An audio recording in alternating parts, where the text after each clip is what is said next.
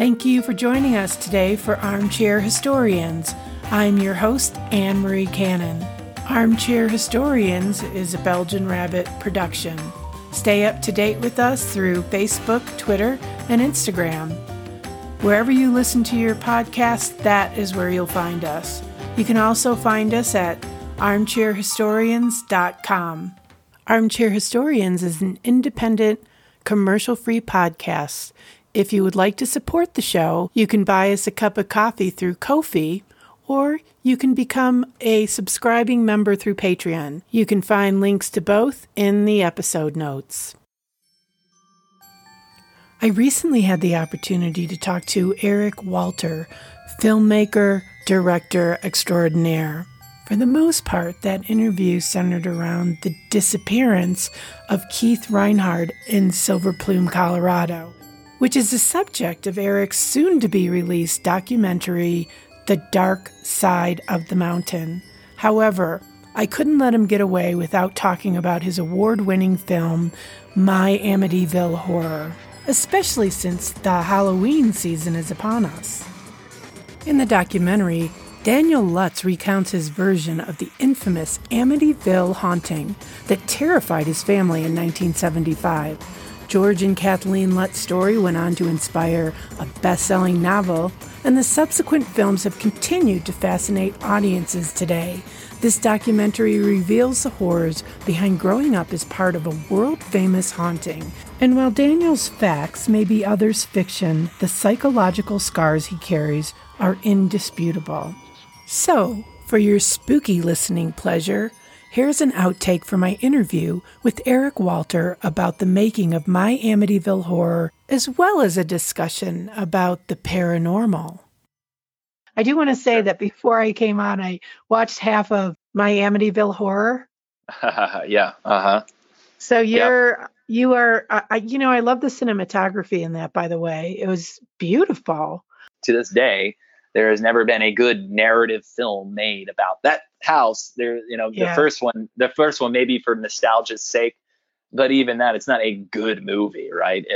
They've all been really schlocky horror films. And so my film, appropriately titled My Amityville Horror, was really depicting, and it was very, very difficult because Danny is a very difficult personality. Yeah. He was extremely damaged by what did or did not happen there. And I can say that while I do, in the years since the film has come out, I do think there were some things certainly elaborated upon. I think there's a little bit of a bravado and a theatrical nature to Danny when he's sitting in front of the camera telling his story. He knows I'm doing this. You allow that to unfold, which is what I liked about it, because there's so much more to the documentary than the story. There's all the different personalities and yeah. Right. Well, I really wanted to flip it on its head where, we had this kind of black sheep of the Lutz family who George Lutz, up until the time he died, he passed away in 2006. And he was essentially the one shepherding the story, the one out in public telling the story. Christopher, the youngest boy, middle child, sort of had come out in the public a little bit, but he never told his story. He had just been out there fighting George in public in court, and there'd be like an Inside Edition episode of like Chris saying something about George. And so there was this infighting. And then when I got to know Danny, you saw why Danny had been essentially the lost witness of the Amityville case. And that was because he was essentially, the black sheep of the family, had fought George, had admitted on camera to the investigative reporter and people that we worked with for that film that he meant to kill George. He wanted to kill George. And in a lot of ways, a lot of people have criticized just because Danny's so, using bad language against George, and, it's a person who's deceased. I was really trying to illustrate Danny's haunted by George, his stepfather. And he's haunted by the house. Yes. But it's more of the haunted man story, and haunted by the media onslaught, and haunted by being made a character in a movie. And there's this kind of fatal attraction that Danny's sitting there talking about something he says he doesn't want to talk about. So it's a little bit of read between the lines. A lot of people criticized Danny and, just hated on what Danny had to say. And that's okay. I think everyone wants to believe this so much that they want proof of something. You can never give anyone proof of any of this. I mean, he's talking about levitating beds. I mean, and I will say this, while I do think some things were elaborated upon, and I think Danny, embellished things, I certainly do believe that. However, I do think by and large, Danny believes what he's saying. He believes the house was haunted. He believes, you could see the pain on his face. Mm-hmm. And again, this is my opinion. I'm not a degreed psychologist, so I'm not diagnosing him. I'm just saying my opinion, having gotten to know him, was that, there was something very real, that it was very real for him. So if you want to provide anyone proof that house was haunted or something evil happened in the house, I look no further than My Amityville Horror, because I think you can see it in his eyes. And I think that was the real horror, was this child who at the time was 45 when we interviewed him for this film. And it was a traumatic thing. It was a catharsis for him in many ways to be able to get it off his chest and do it on his terms. Mm-hmm. And my intention was to get all of the children to speak. I knew that was a long shot, but I was very lucky to, we almost got Chris to get involved with the film, but he at the last minute pulled out of the thing. There was still infighting between the Chris and Danny, and there was just so much. It blew this family apart. I tell people all the time about Amityville, I'm more interested in what happened after than what they say happened in the house. Because it's the story we all know. And I know I'm glossing over a lot of it, but anyone can read the book if they want to know what the book is. Probably the closest. Another coincidence is I lived a town over from the Warrens, and I remember I moved to Connecticut, and people are like, "Oh, the Warrens," and I'm like, "Who are I just was remembered about that. Yeah, I lived in Newtown. Right. Well, Lorraine was a lovely person. Mm-hmm. I don't know if you ever got to meet her. I'm also very skeptical of a lot of the research tactics, let's say, of the Warrens and some of the other parapsychologists that have gotten involved.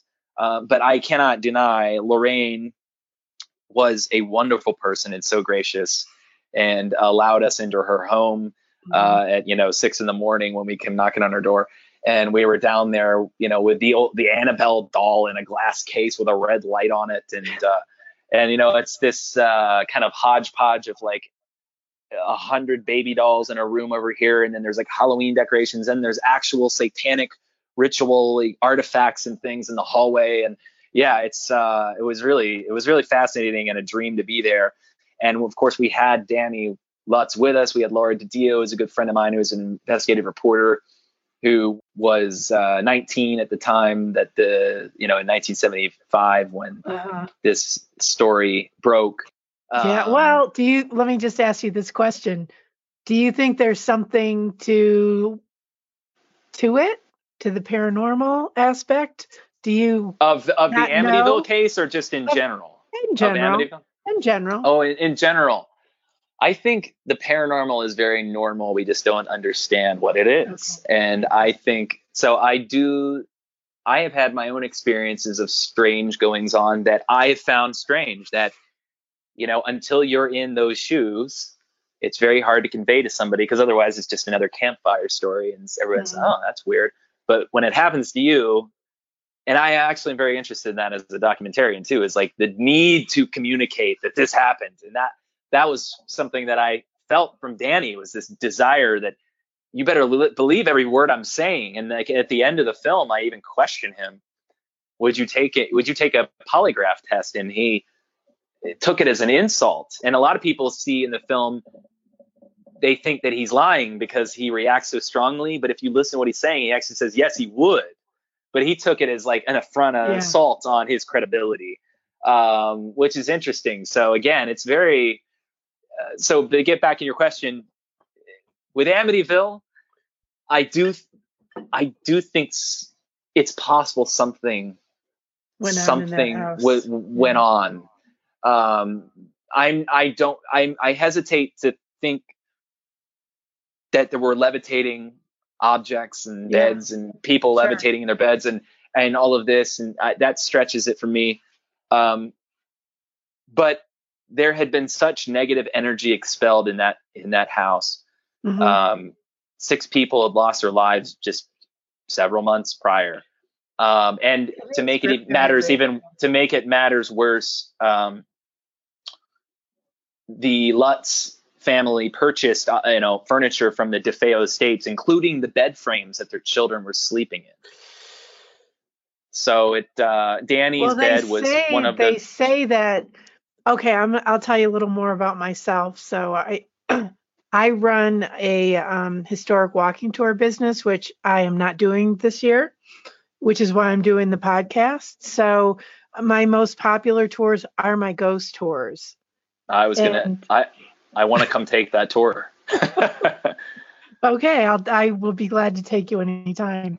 I'm intrigued. I go back and forth on what I believe. I always tell my tours that, I don't wholeheartedly believe in this, but I tell my stories, whatever. But having said that, they say that like spiritual energy can stay in, objects. There's so many cases of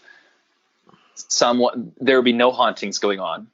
Someone will buy a piece of furniture that's used or something from some other location. They'll bring it into the home and suddenly things will start happening. Or someone will move a piece of furniture that's already there. They'll move it to a different part of the house and things will start happening. Now, I'm very interested in the work of like Lloyd Auerbach, who's a parapsychologist, the late Dr. William Roll, credible parapsychologists, degreed, who have a more, I don't know, say secular viewpoint, but have a little bit more of like a tangible, like I want to go in and look for consistency, right. And they're less into the religious aspect of demons and this type of thing. But again, with Amityville, it's very hard to deny there was seemingly negative aspect to this case. Sure. And the people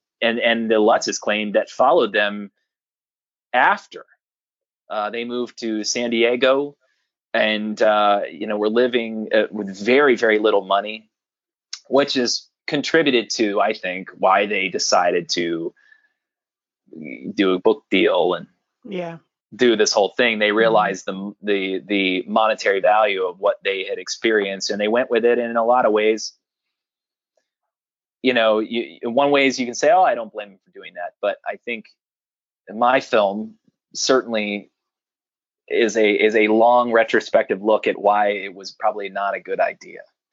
And Danny, I think, has his own problems. So it's not all attributed to the Amityville house, but it's all kind of it's all pivoted from that in a way. And it's just curious. It's a psychological kind of character study on. Yeah, it really is. That's what I loved about that documentary. And not to get back to shift gears too much, but to talk about Dark Side of the Mountain again. Okay. Part of what I can reveal in coming to this documentary is that there also is a very human psychological aspect of this as well, just in a different way.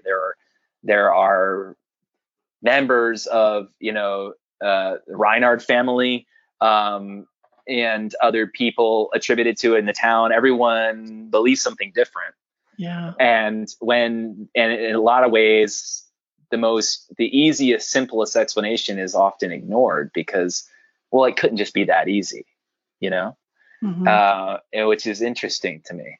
As we said before, when you don't have any answers, your mind is left to wander and create scenarios. And just like the stories of Clifford Griffin and others throughout history, we see that happening again. So so Dark Side in a way is kind of an extension onto what Amityville kind of did or was saying, just in, I think, a much broader and bigger, more profound way. Right. I'm excited. I can't wait to see it. Wait to see what you did with it.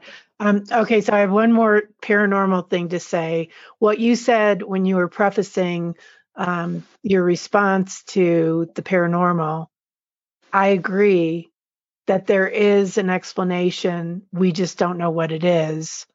And I don't know what that means, but I think that there is probably a scientific explanation. We don't understand it. We don't have the capacity to do that now, but I'm a little more practical and pragmatic about it. But when I do a tour, I Me have too. to kind of entertain a lot, because really a big part of the tour is that, I ask people, well, what do you think? Have you ever had an experience? And so Well, it ends up being like ghost stories. We talk a lot about ghost stories, especially if and most people do want to talk about that, like you said. So it's interesting, but people, friends of mine get on me all the time about, well, if you're such an agnostic, why are you you're so wrapped up in this and so interested? I mean, take a look. You can't probably see it, but back here on my shelf, I've got probably 1,000 ghost books, and cool. but all like non-fiction ghost books, right? No, it's Okay. just I'm very passionate about wanting Yeah. to tell those stories, and I love hearing people. But at the same time, I want to see the proof too. Yeah. As I mentioned, I have had experiences too Yeah. in my lifetime that I can explain, and I'm open-minded that, hey, there could be some natural explanation that I wasn't thinking or realizing at the time, but I've thought through it so many different ways, and in both instances, there's not really any way to explain them. Yeah. And it's one of those things when you don't have an explanation. Again, Yeah. it's what It's do fun. you And do about that? we're moving into that time of year. And I do have to say that something happens. I don't know if it's because of the change of seasons, they call the shoulder season or whatever, but it pushes up against your senses. And, I think strange things feel like they start happening, especially in Georgetown. But Well, that's true. And a lot of people say that about the Amityville case. I mean, can you imagine moving into a house with your children and knowing that, hey, in these rooms, people were horribly murdered? I can I imagine that wouldn't would want to affect live your there. psyche. No, Is the house still there, or did they ever? It it's is still still there. there. They changed the address to, it was formerly 112 Ocean Avenue. It's now 108 Ocean Avenue. They changed the iconic windows that were quarter moon, kind of jack-o'-lantern, evil persona looking eyes, they called them. They changed them to just squares. But the house is still there, yeah. And it's, I believe I've heard, I haven't been there in a few years, but I've heard that they put a fence up along the front yard now, which is pretty funny. But I think they did that just to deter, no matter what they do, they're not going to be able to deter this tourist. I mean, the name Yeah. of the town, Amityville, is now notorious. Right. With there's just no way to get rid of Sure. it. But still to this day, and I know having worked on the doc and having worked on other TV shows that have done Amityville episodes, and there's another one coming out later this year that I was a part of that also had the same experiences. They just deny filming requests pretty much. Okay. Or if you're going to do anything that promotes the story, the Lutz story, that it was true, they won't participate. So it's interesting. They still, to this day, and it's been this many years later, they haven't come around. There have been people in the town that have wanted to turn it into a bed and breakfast, but a little morbid being that there were murders there. But you have the Lizzie Borden bed and breakfast, so I don't know why we can't have the Amityville. But anyway, I think it would probably be in bad taste, right? How many? Do you know how many owners have been since the Lutz family? Well, the family that the Cromartie family that moved there after the Lutzes ended up suing them for invasion of privacy and all these trumped up charges of, anybody that moved in there and after that book came out knew what they were getting into. I mean, people were driving all along the lawn, and there was just crazy. So it was turning into a circus act, and it's never stopped for this many years. But let's see. So the Cromarties, there were several. Let's see. It's got to be at least 5 families since, 5 or 6. I don't know its current occupants, but the last ones that I know of, the D'Antonios, were also of the mind that there's nothing here. And I've been told, very upset that Danny decided to come out and talk. Well, it's what happens when you buy, that house. Right. I know in Newtown, the woman, the shooting that happened there at Sandy Hook, the house that they lived in, I knew Nancy, I knew them, but the house that they lived in, they actually ended up just destroying because of the bad mojo. Well, I remember telling my producer friend who came with me to my first trip in Silver Plume, and I hate to say this about the Silver Plume because, it's such a beautiful town. But I said the whole notion of a stigmatized property, right? There you have it. For more information about Eric Walter and My Amityville Horror, be sure to check out our episode notes. But also, I strongly suggest you listen to my full-length interview with Eric Walter about the soon-to-be-released documentary Dark Side of the Mountain. Thanks for joining us. Have a great week.